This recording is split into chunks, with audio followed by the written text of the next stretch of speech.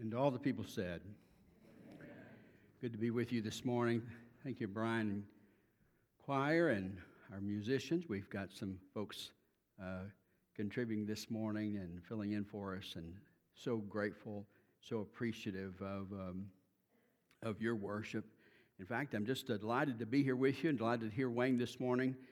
I sort of want to preach on the announcements, but I better not tarry there too long. But let me say this much. It's great to hear what Wayne got to go and do and be a part of. What a blessing it is. This is just an encouragement, I think, to our whole church family. The worship that you have done and the fellowship that you have known, it has ripple effects beyond anything we might imagine. And there are two of your very own who are there serving so effectively. And part of your worship and part of your fellowship has made that contribution in their lives. And I'm so very grateful. And I hear the young people have been very busy this weekend. Many of you have been busy looking after them and caring for them. And I think Phyllis led some there. And I'm so very, very grateful. I'm appreciative for what, I don't know what to call it. I'm not good with names. But we used to call it Disciple Now, right? And so our young people have been active all weekend. And again, for so many good things that you're doing, I'm grateful, profoundly grateful. I want you to think with me about prayer and the Lord's Prayer. You'll see it there in Matthew chapter 6. And I want to look at this text. And this morning we'll look sort of all around the text and sort of get our hearts and minds prepared for this text. But I suppose as we begin, let me just ask us to follow along as I read this text. I'll be reading, I believe it is, your Pew Bible's the NIV, and I think that's what we have on the screen as well. And in chapter 6, the Lord instructs us then on how we should pray. You should pray like this. Our Father in heaven, hallowed be thy name. Your kingdom come. Your will be done on earth as it is in heaven.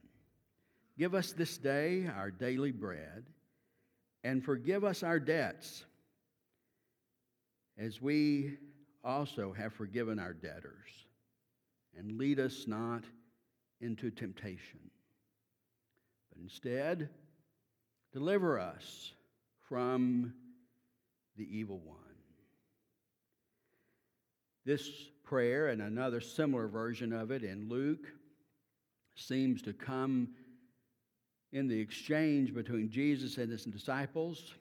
Elsewhere, he's actually prompted by the question, will you teach us to pray? And this sort of model prayer or type of prayer, this formula of prayer, is what we're asked or given as the model or the idea. Scholars debate, and there's a good reason for the debate. It's a serious question as to whether we were actually to repeat these very words. If this is the sort of script we're to follow when we pray, we do that, and I think rightly so when we pray it together. But perhaps the more important sort of larger idea is this is the sort of format of prayer. This is the way we're to pray. This is the sort of outline of prayer. And that's what I want to leave before you this morning. I want to, first of all, though, set the stage just a little bit. We'll work around the edges and come back to a challenge to pray this prayer. Let me, first of all, ask you to do this. Think with me about what we mentioned just in passing last Sunday, and that is this gospel is trying to emphasize that Jesus is the Son, the true and remarkable and unique Son of God. And there are others who have been named as son and servants and recognized in some sort of royal capacity like David. But Jesus is one who eclipsed them all. And Matthew is trying to show that again and again through the story and through the genealogy and through the stories of Jesus' birth and then through those very earliest stories that Jesus is indeed the Son par excellence. So when Jesus in chapter 3 is baptized, the heavens tear open, and the voice of God speaks and declares, this This one is my son. That sonship is tested immediately after in the next chapter when Jesus goes to the wilderness, faces the tempter, and that tempter is knocking away at Jesus' pretense. And these temptations actually mention this very image, the Son of God. If you really are the Son of God, I mean, for sake of conversation, let's just grant that you're the Son of God. If that's really the way things play out, then wouldn't this be true? Wouldn't that be true? A temptation to lure Jesus to sort of trade on his status and take advantage. But Jesus instead shows his character as a true son who's always deferential to the Father, who's yielding his purpose to the Father's purpose and not taking advantage. The next chapter, Jesus instructs us on these sermons, these Beatitudes. They touch on the Son of God as well. That one of those promises, one of those behaviors I encouraged you about last Sunday, the idea of peacekeeping. Peacekeeping, well, the promise one day we'll see play out for people who keep the peace and make the peace in Jesus' name. Those people, they'll be the children of God. In that 5th chapter, a little later on, you see it again in verse 16. They're called to be light and to be salt, to be agents of change in the world. We're to be witnesses to this new status as children of God that comes through Jesus Christ. And when we give witness by showing what God has done in us, we give glory to our Father who is in heaven. A little later, verses 45, you see it again, and then again in verse 48 of chapter 5, the same idea is in place. There, Jesus has given instructions that we're to yield to those who have power. These imperial forces that are amongst us could just call on you to carry their pack, and you'd have to go with them a mile. And again, Jesus calls for sort of a conforming, but a reckless conforming, a subversive conforming. He says, carry it, like he says, take the strike, but then turn the other cheek. Carry it a second mile. Do so, meet the obligation, but do so not in some sense that you are less or you have some abject fear to the imperial powers around you. But instead, do so with a subversive sort of stubbornness that says, I belong to another king. Jesus says, take this lifestyle, live this kingdom life out, embrace the kingdom life. And the issue there in 45 is this, and that's one of the marks. That's a way that we become the children of God. And then the charge at the end of the chapter, let God be your goal, let the Father be your goal. You want to be complete and full, perfect, like your Father is complete and full and perfect. Jesus is doing nothing less than inviting us to share his sonship. He's calling his followers to embrace the kingdom life, to embrace the life as a child of God, to come through the Son of God and be honored with being given a status as being part of God's family. And I suppose that's nowhere clearer than in the verses we have here. The verses in a way you don't need before you because you probably already know them. But the idea is this: Jesus instructs us to call God Father. We'll come back to that image. I want to paint one more image for you. I want to set this prayer in its larger context. It's, by the way, right exactly in the middle of the Lord's Prayer. If you count words in the original language, you can't mistake the fact that it ends up exactly square in the middle of this polished sermon of Jesus. That can't be accidental. It's the centerpiece of it, at the very heart of it. But furthermore, it's in that chapter 6. It finds its place in these instructions for piety. What are good Jewish folks supposed to do? And this is what they're called to do. They're called to give, especially the idea is to give in terms of relief, to give alms, as you might have called it. they're also to pray, and they're also to fast. And our instruction finds itself in a larger network of instructions about how to live out the life. Now, Jesus takes these very images known to Judaism in its day, and he also charges us Christians with living out these pious, holy, righteous practices. But notice, Jesus sets a new key, puts it in a whole new sort of language, gives it another framework altogether. It's hard for us to capture this, but in the ancient world, the truth is this. Ancient people, we're not to assume that they knew the sort of interior consciousness that we know as modern people. You walk around with the assumption that you're always wondering inside. Everything's going on in your head, and it's what's going on in your head and internally in your own psyche. That's what's important. You're assuming everybody else is the same way. And we always think in terms of meeting our own standards, setting our standards and meeting our goals. It's sort of always internally measured. And it's not enough that even your mother's proud of you, right? But you've got to be proud of yourself. You set your own standards, your own goals, and so on. They're all sort of self-directed. But I have to warn you, it sets us up to misread the Bible. Because in the ancient world, strangely enough, their sort of psyche was not geared toward this internal consciousness or our own sense of meeting our obligations. They were driven by the image and the opinion of others in a way that we just don't really appreciate. Everything in the ancient world was about honor. And the way you felt about yourself was not some sort of internal measure. Had you been true to yourself or authentic or something? That just doesn't seem to be much in the work at all.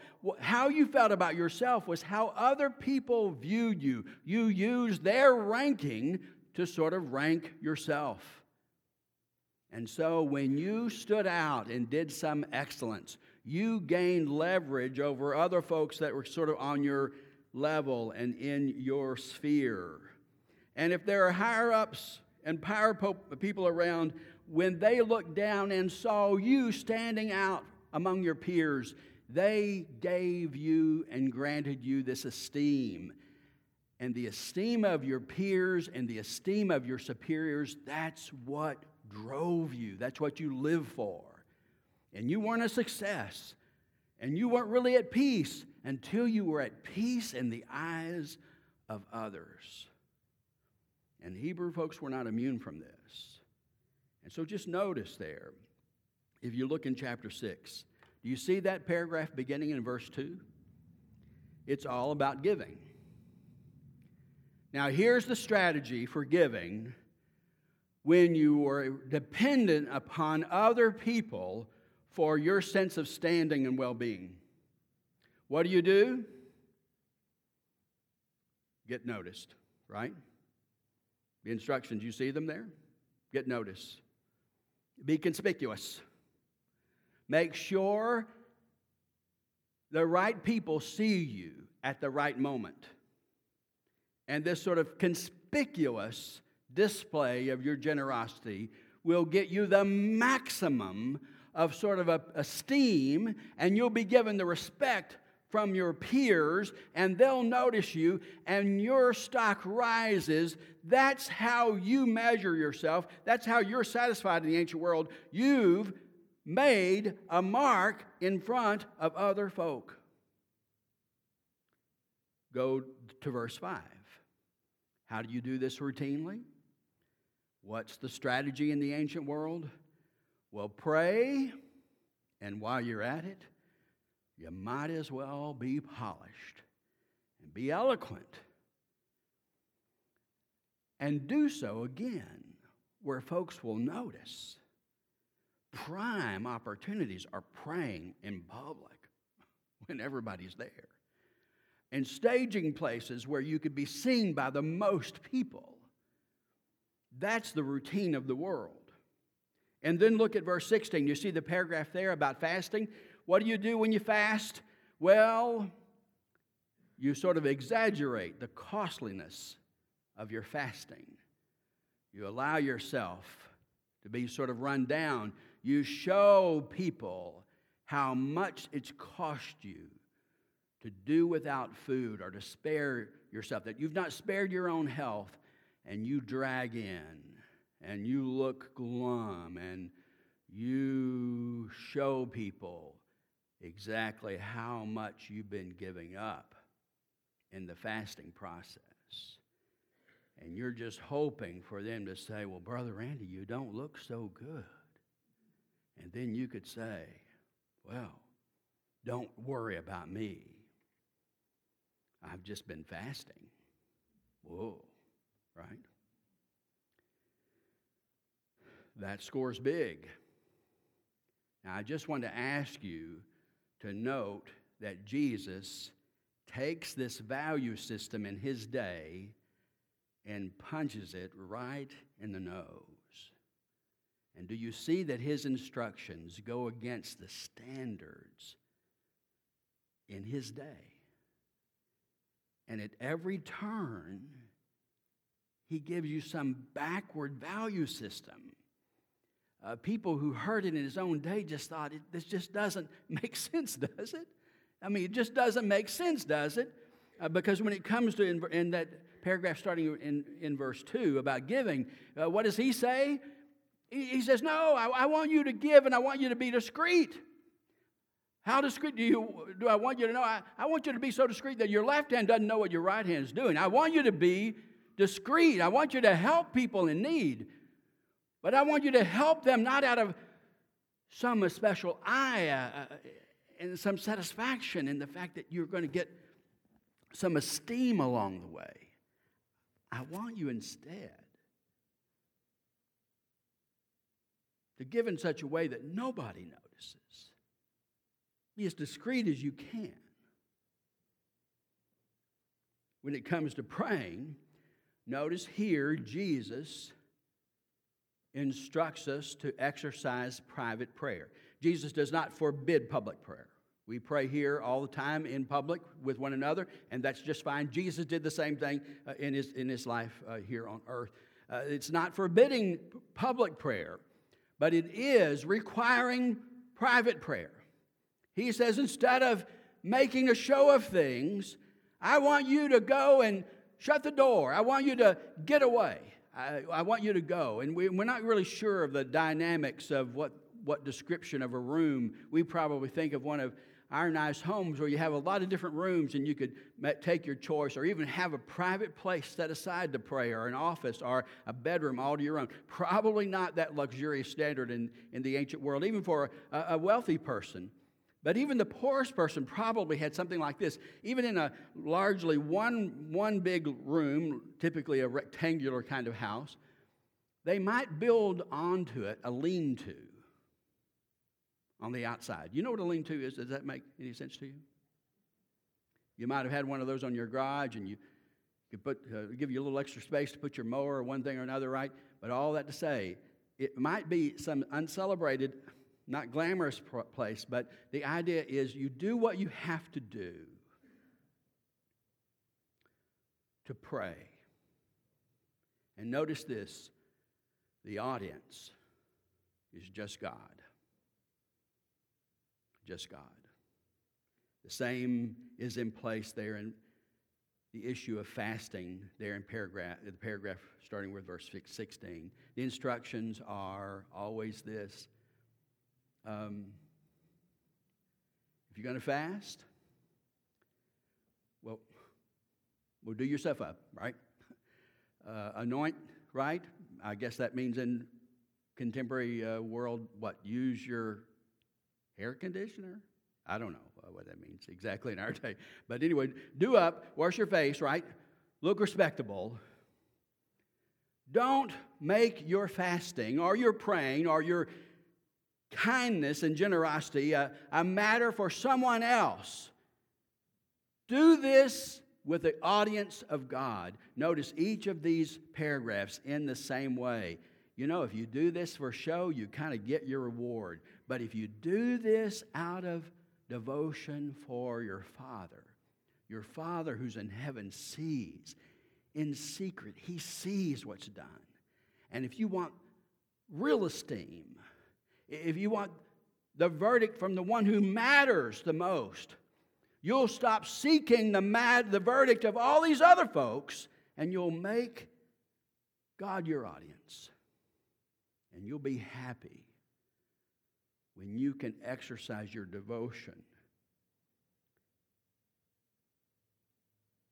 when no one else is looking. When just God seems to be paying attention. Years ago, I visited a gentleman. We were desperately hoping he would join our church. And I was amazed to find out that he was somewhat of a survivalist. And this goes back some years. And he had told me that he had readied his home that they had built in the neighborhood with special provisions and safety and so on. And he sort of gave me this story of his life, that he had been interested in faith all along, but was busy in business and so on, and never given church and God a priority, but had had sort of an awakening. And in his retirement years, he was trying to ready and settle the life that he had not really lived in the way that he had purposed to. And now he was going to give his attention to devotion in every way. And he even suggested that the way he read the book of Revelations, things would kind of play out sort of loudly and grandly, and people would be put in danger. And he just wanted to say, if any of this kind of dramatic stuff really happens, I just want you to know that you can count on me. That when the spotlight is on and the stage of history comes to this momentous event and everything seems to be at stake, he had prepared himself and he was ready, and you can count on me. And I thought things were going to somewhat pass, and then he nailed me. He said, "What do you think about that?" And I had to do this hard stuff. And I had to tell him, I don't think it's much of a strategy. The truth is, the better indicator of who we are before God is not what we do when everyone else is looking. The real indicator is what we do when no one else is looking, when the audience is just God. And Jesus invites his followers, come with me. Come embrace a new kingdom. Come acknowledge a new ruler. Come into my Father's house. Come with me and be part of the family. Come take this new lifestyle. Stop living by these other standards that will not matter in time. Instead, embrace with me a love and a devotion and a service and a mission dedicated to the Father. Come with me. Take on the role as a child. Take on the privilege of what it means. And notice how he tells us to start praying. He says to us to start praying with this word. Wow, this word should change us. It should move us. He says, pray like this. Pray to God and say, Father. Father. Wow. In the ancient world, you got your identity from your father. You're very often named from your father, right? In my day, I'm known as Randy Hatchett. That's my dad's last name and family name, but I'm not known as Randy, son of Donis, right? Even more in that ancient world, you sort of knew who you were, your identity, your provision. And by the way, we didn't spend all our efforts like young families do today to do everything they can for the children. In fact, the children were left over. Commonly in the ancient world, children got fed what was left over after the adults were fed. And children were completely at the mercy of how their parents treated them. And if you had a father who stood up for you and treated you with decency and respect, it just stood out in the ancient world. And I don't know where you and your own dad seems to work. I don't know. I just know it does really make a mark on us. I'm reminded years ago, a mad, preached like a fundamentalist preacher, a mad atheist, went through the South on a speaking tour. He was one of these Death of God people. You might have remembered him on the cover of Time magazine, Thomas Altizer, years ago.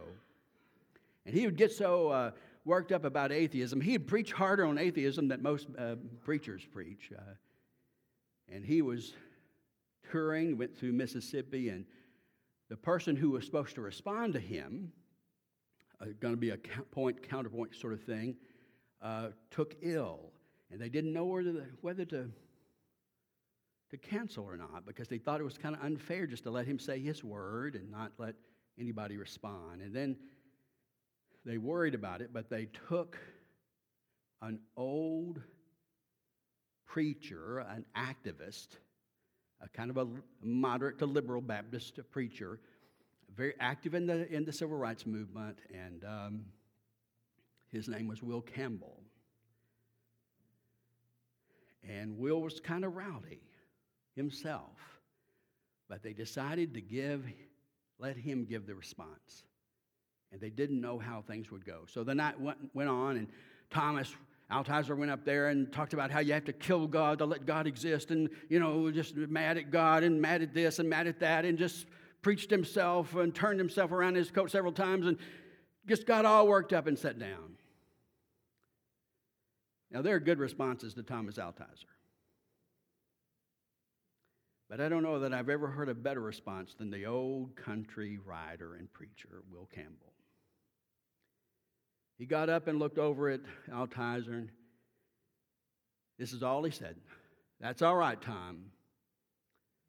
That's all right. I was really mad at my dad too." Right?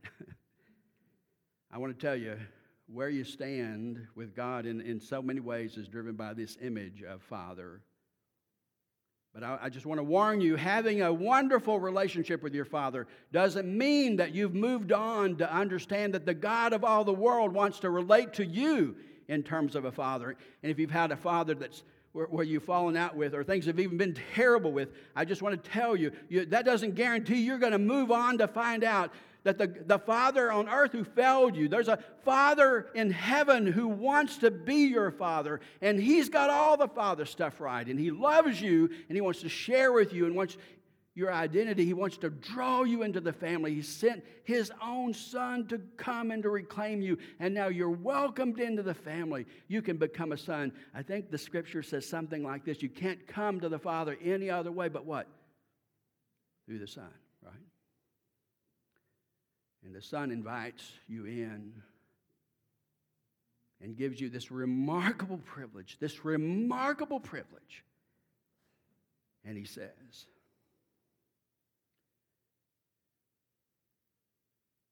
if you come through me, here's the standing you have between you and the God of all this world.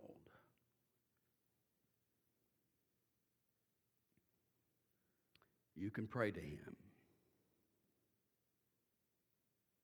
and you can call Him Father. Now, we'll ponder this prayer again in the Lord's mercy. But for right now, do you hear me? I want you to mark this prayer. I want you to pray this prayer. I want you to understand that when you start praying this prayer and speaking to the Father like this, you are exercising your right and authority through Jesus Christ to be counted as a genuine son and daughter of God. And I want you to see it as the great privilege that it is, this great and remarkable and grand privilege that the God of all this world has reached out to you and is bringing you back in. And the Son, the real Son, who's been faithful at every turn, can look at us, wayward sons and daughters, and say, it is all right, you can come through me, and you can be set right again with the Father. And He invites you to start off this way. It's very family, isn't it? Our Father, right? Our Father. Not Jesus' Father, but our Father. And let me charge us to be a people who takes the invitation of Jesus so very seriously. And can I ask you to ponder this prayer with me this week and read its words anew with the note that it is a privilege to be in the family of God. Let's pray together. Gracious Father, we come to you with an awareness of the privilege it is to speak to you in these terms and to know that you have this disposition toward us, that we are your children and you are our Father. And Lord, I pray that in the hearing of my voice, we might be awakened to the claims of Jesus on our lives. Some have maybe never responded to Christ, but I just call on us, Lord, every one of us, to be surrendering to Jesus Christ this day, to acknowledge his great gift, to acknowledge his invitation, and to join him as sons and daughters, and to be entered into the family of God. For some of us who have made this journey, Father, awaken us to the privilege, and even this week, renew in us the privilege. Without audience, only an audience to God, of God, the Father, to pray and to be Christian. Lord, we serve you, we acknowledge you, we honor you. We do this in Jesus' name. Amen.